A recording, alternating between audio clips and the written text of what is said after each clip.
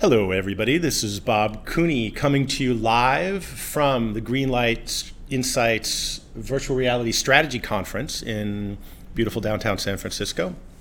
And I am here with Jan Gutelach, who is founder and CEO of Virtuix Omni.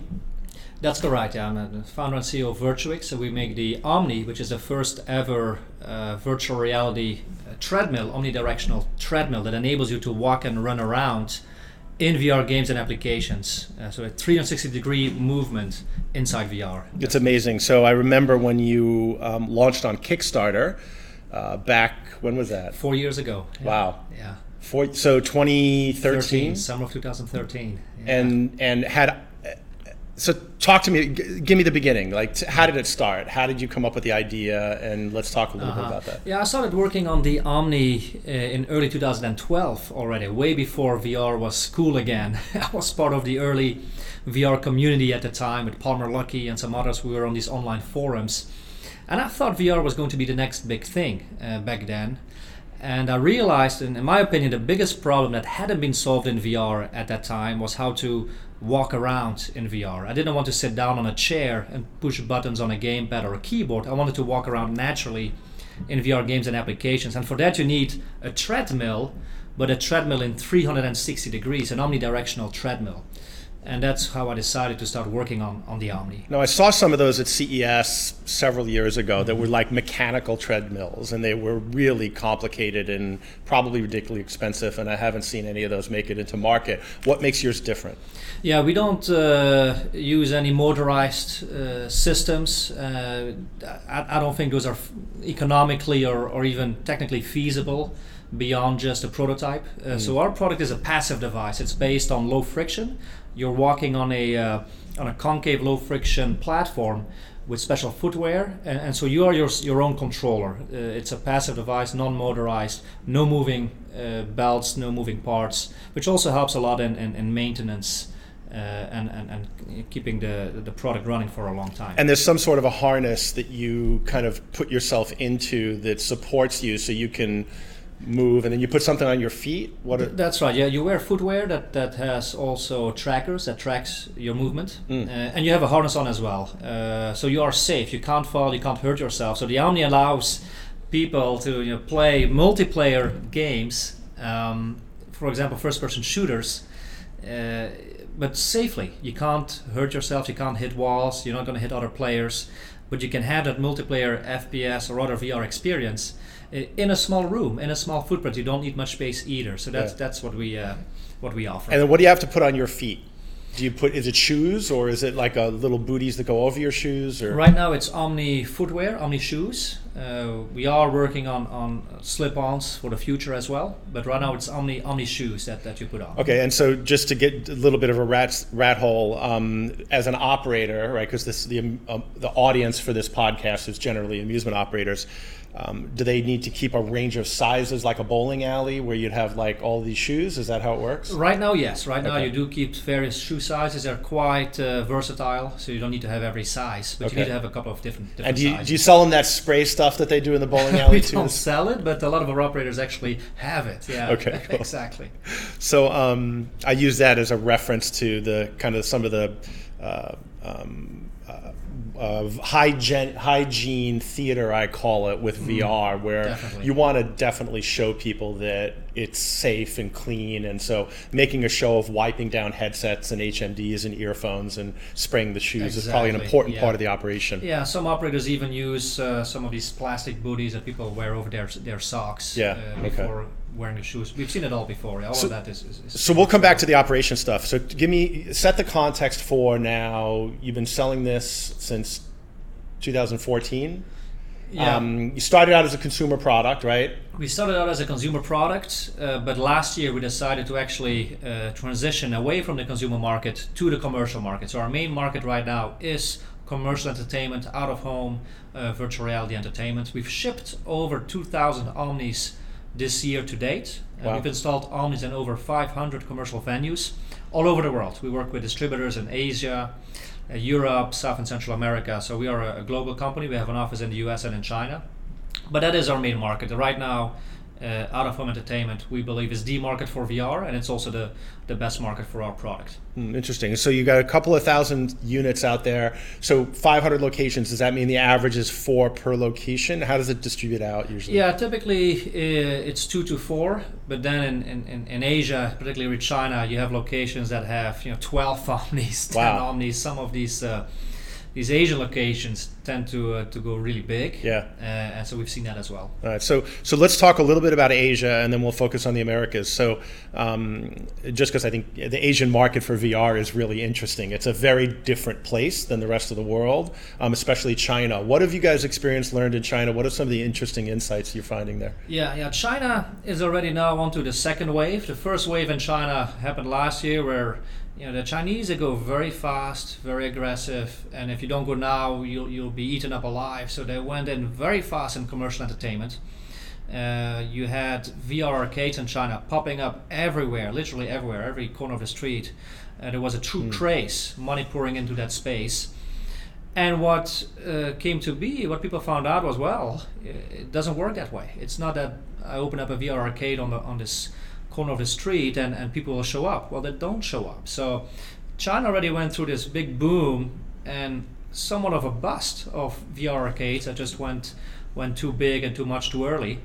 And now they are recovering from that. Now you see in China the first successful franchises, the first successful arcades continuing to grow and take it from there. Okay, cool. And then in the U.S., I think you told me earlier that you're seeing. So the product is distributed by multiple parties in the U.S. Unis is one of the companies. You're selling some into family entertainment centers, but the most of the, you said the deployments have been more of these traditional, whatever that means, virtual reality arcades that we're seeing that are popping up. Is that?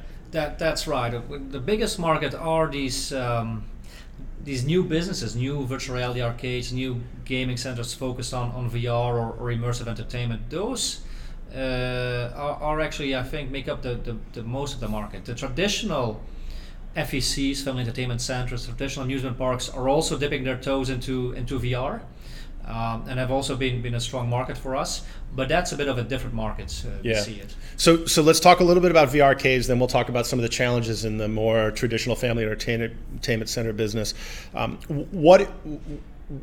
What are you seeing in the VR arcade space? What's working, what's not working? Yeah, the VR arcade space now also in the US is seemingly taking off. A bit more cautious than in Asia, been slower to take off. But right now we receive so many inquiries, and so are you probably, people that want to open up a VR arcade or have just opened up an arcade or are exploring. And so there's a lot of interest, there's a lot of excitement. We also see the first successful VR arcades in the US that are making money, that are profitable, that are seeing repeat customers, that are building up their customer base. So it is working, it is starting to work, but not all of them are successful. There's a lot of different factors that make up whether an arcade will be successful or not. So what are some of those factors from your experience? We see what works well is diversity. Don't have just a few HMDs with room scale setups. The arcades that work well have a bunch of cool stuff. They have racing simulators. They have a few Omnis. They have a few room scale setups. Heck, they may have an old Atari or a Nintendo to keep people busy when they're not in VR. So that kind of diverse offering seems to work really well. Those require more capital, frankly, to get started. But ultimately, those are the ones that work the best. Yeah, interesting. And then what about experiences? What types of experiences within the Omni seem to be the most popular? Yeah, so the Omni comes with Omniverse. Omniverse is our own content platform, now with 15 games where the operator for the operator to choose from, and more games are coming every month, and those include some of the top VR titles that you probably know, Affected and other. Yeah. So what has to happen for a top title in the consumer space to make it onto the Omniverse platform? Yeah. First of all, to answer your first question, what is the most popular? What works the best? It's multiplayer. People want to play with their friends or against their friends, and of course, the first-person shooter multiplayer is extremely popular, and that works well. Yep. But every game on our platform is optimized for the Omni, is also somewhat optimized for VR arcades, because some of these games are meant for consumers at home, and they're available on Steam. and it doesn't always translate directly into a VR arcade experience. So we work with these developers to simplify games, skip certain sections, make sure it's clear what players need to do. So it's a lot of back and forth with the game developer to make sure their game is a good fit for out-of-home entertainment. Yeah, and for those of you that are new to the VR space that are listening, Steam is an online game store that's run by Valve, which specifically has really taken off in the VR space. You can buy all kinds of online games on your PC or whatever on Steam, but it's become kind of like the clearinghouse for VR game experiences for HTC and Oculus, right? Yeah. Exactly. Now, speaking of platforms, does your stuff work with is it hardware agnostic regarding tracking systems and HMDs, or is it specific to one platform? Yeah, it used to be agnostic. Right now, actually, we are fully focused on the HTC Vive, simply because our customers, the operators, use HTC Vive. Until recently, Oculus did not have a commercial offering, which they are now rectifying. But until recently, really only HTC Vive had a commercial headset. Yeah, I think I've seen it's like 90% of the VR arcades are running HTC. Right, and then you go to Asia and China. There is no Oculus in China, for example. And so our platform right now is I'd say focused on HTC Vive. Okay, and then so social experiences, by the way, if you've been listening, you've seen me talk about social, and we're going to do some work to try to get some more game developers building experiences for these types of platforms in this business if I have anything to do with it. But the notion of taking consumer games into the out-of-home space, talk to me about like specifically what are the challenges in that, what's been working, what's not working, where do you see you still have to change some stuff to make it successful? Yeah, the biggest challenge is that in an arcade you don't have much time to explain to a player what they need to do. So the biggest complaint we hear is, I started this game, I didn't know what I had to do, I was totally confused, and I lost 5 minutes, and then my time was up. So that is the biggest challenge that we work with developers on to make sure that we can overcome that. One misconception is that developers tell us, well, my game is so long it's not a fit for arcades.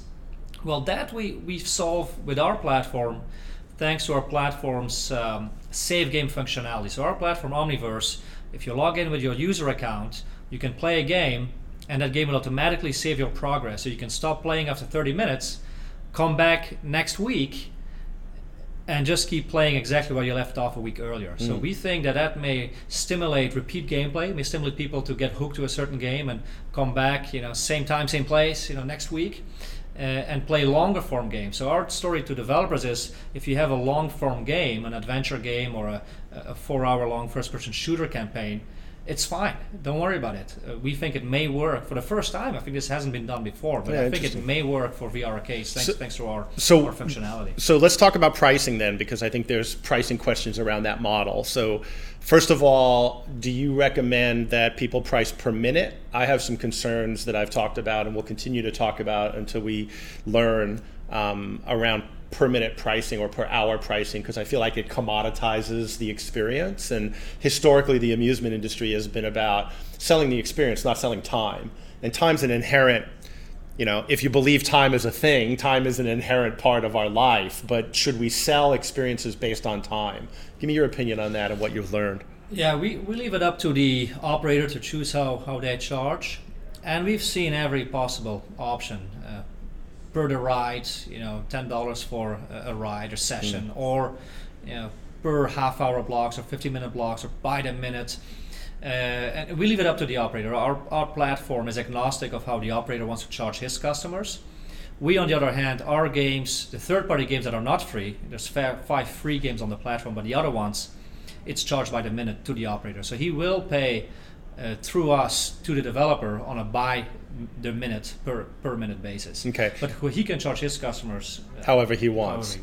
And so how do the splits work? Can you talk about that as far as revenue splits? Because that's another piece that's, I think, evolving in the industry. Yeah. The splits, we use the more traditional splits. It's not publicly disclosed, but the developer gets the majority, and then we take a cut. And also our distributors take a cut as well. And our distributors are the ones that distribute the hardware systems to the arcade operators. We want those to be involved as well. We want them to take care of customers. We want them to promote the game. So there's a split among those three parties. And then how much does the operator pay? That part I'm sure is you can disclose. So So in the US it's 10 cents per minute. Okay, 10 cents per minute, and the recommended, like what I'm seeing is 30 cents to $1 a minute seems to be the range for any kind of VR arcade experience with IMAX at the top end and these crappy VR arcade pop-ups on the low end. Where do you guys fit in that? We are typically on the higher end as well. Our operators, because with the Omni you can offer some unique experiences that can't be had any other way, like a first-person shooter. There's no other way you can play a first-person shooter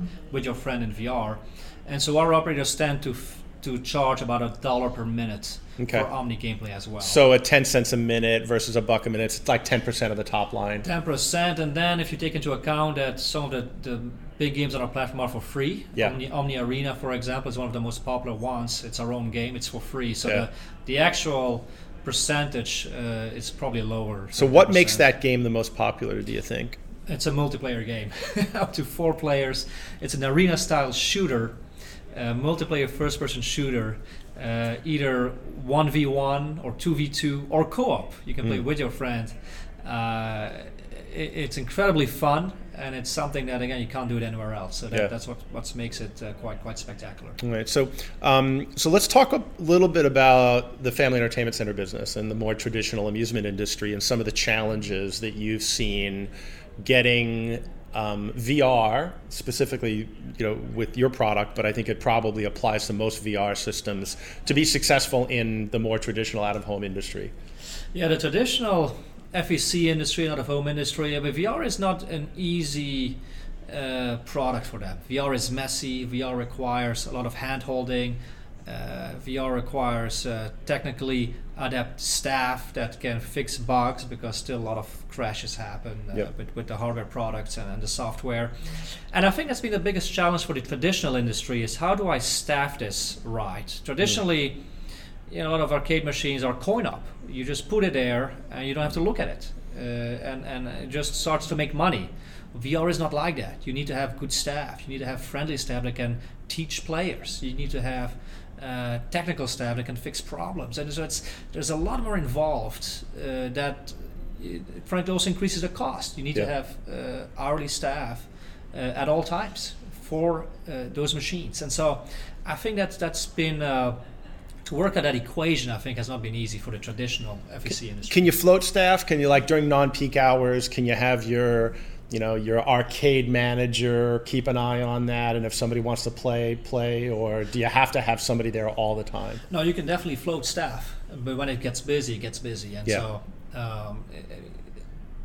VR just needs a lot more attention. Yeah, so if you have a 2-player setup, which is I think the probably the typical installation at a Family Entertainment Center, does it 1 employee for 2 customers? Oh, that's plenty. And then if you go to 4, do you need 2 or can? If you have 4, you can have 1 employee in slow times, but when it gets busy, you need 2. You probably need 2. Yeah. Okay.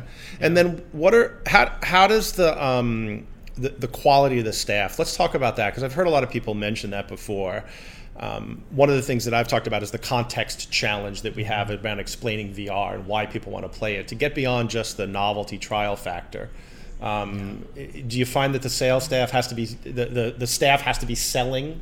It makes a big difference. VR is still a bit awkward. People have to put this thing on their face. And so the staff has to be very sociable, has to be comforting players, make sure they know what to do, train them properly. And so I think there's a strong correlation between the success of a location and the quality of their staff.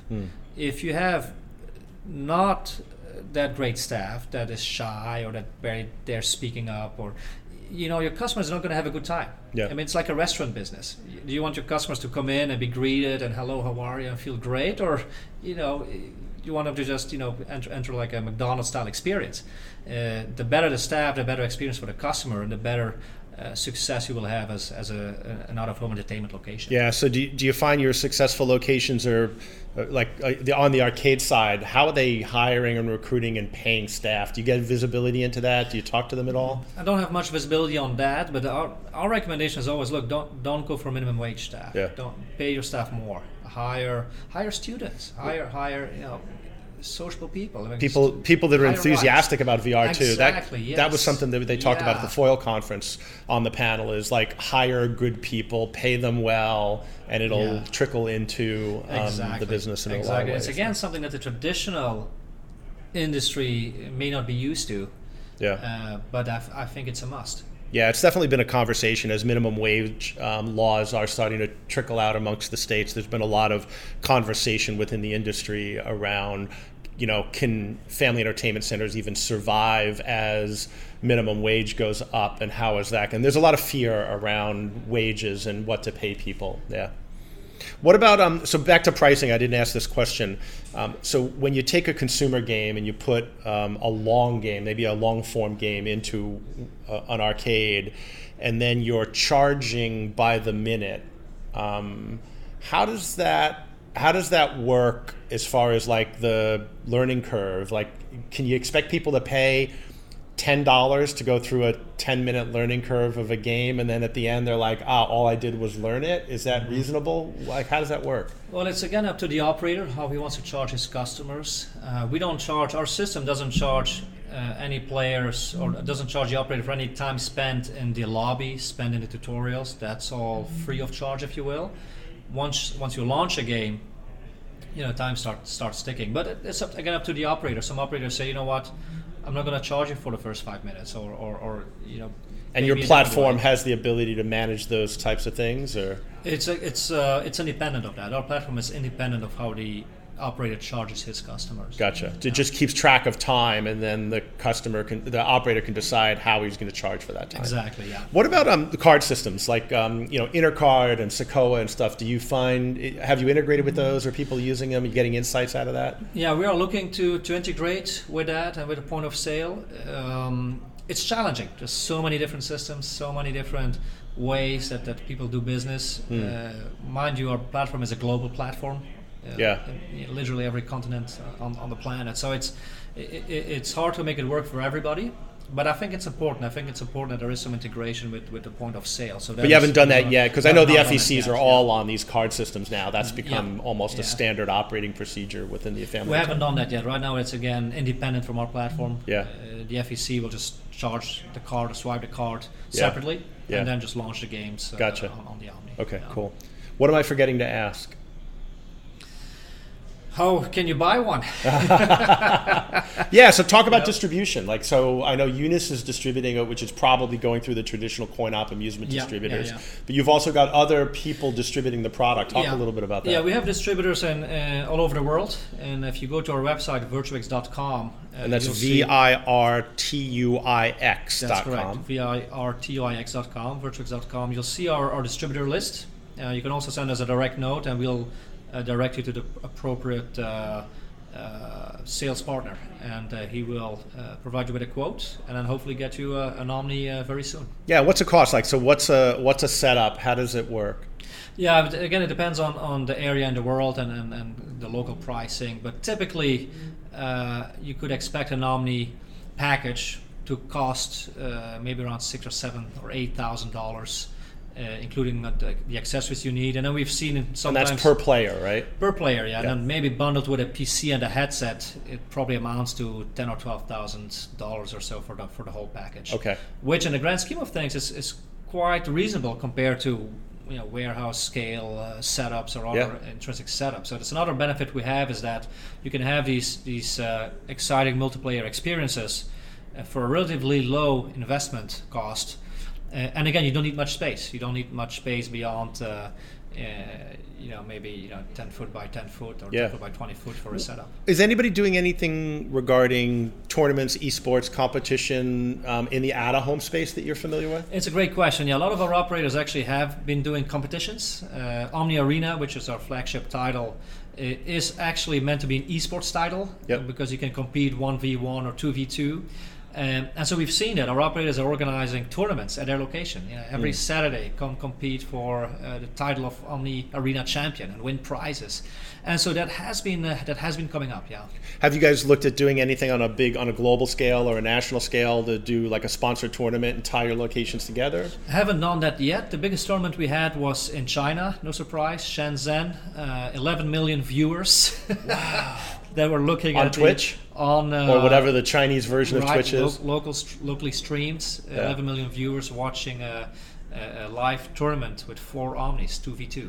Yeah. By the way, if you guys don't know what Twitch is, I highly recommend going online and going to twitch.com and checking it out. It's actually the internet now, and so the next generation of your customers are probably spending more time on Twitch than any other website. So check it out. It's basically live streaming of games, and if you're not into gaming and esports, it might fascinate you to see what happens online. So yeah, it's fun to watch. Yeah. Any thoughts of integrating with Twitch, or like what do you have plans you can talk about around esports yet, or are you still? Not yet. We think that will take some time to grow. Yeah. And so I think it will grow organically. We're not making an active push for that, so we'll see where that goes. Is that a function of installed base for you, or because it feels like a couple of thousand sites? All right, half of those in China, you have to separate those out, but 1,000 units feels like a pretty substantial installed base. Yeah, it becomes meaningful. It becomes meaningful to organize global events, or to it would be interesting to do something like that. We haven't gotten to it yet, though. Yeah, okay. Maybe we could talk about that offline. Yeah. All right, cool. Well, Jan, thanks for joining us. The company is Virtuix. The product is Virtuix Omni. You can check it out at virtuix.com, and you'll probably see it. You certainly see it at IAAPA coming up. Yeah, we will be there in a few weeks. And that'll be at the Unis booth. Unis booth to Omni setup. Okay, cool. I would highly recommend checking it out. Bring your VR ninja masks, and we'll see you. And I look forward to seeing you all at IAAPA. And stay tuned for more from the Greenlight Insights Virtual Reality Strategy Conference 2017. This is Bob Cooney for Replay Magazine. Talk to you soon.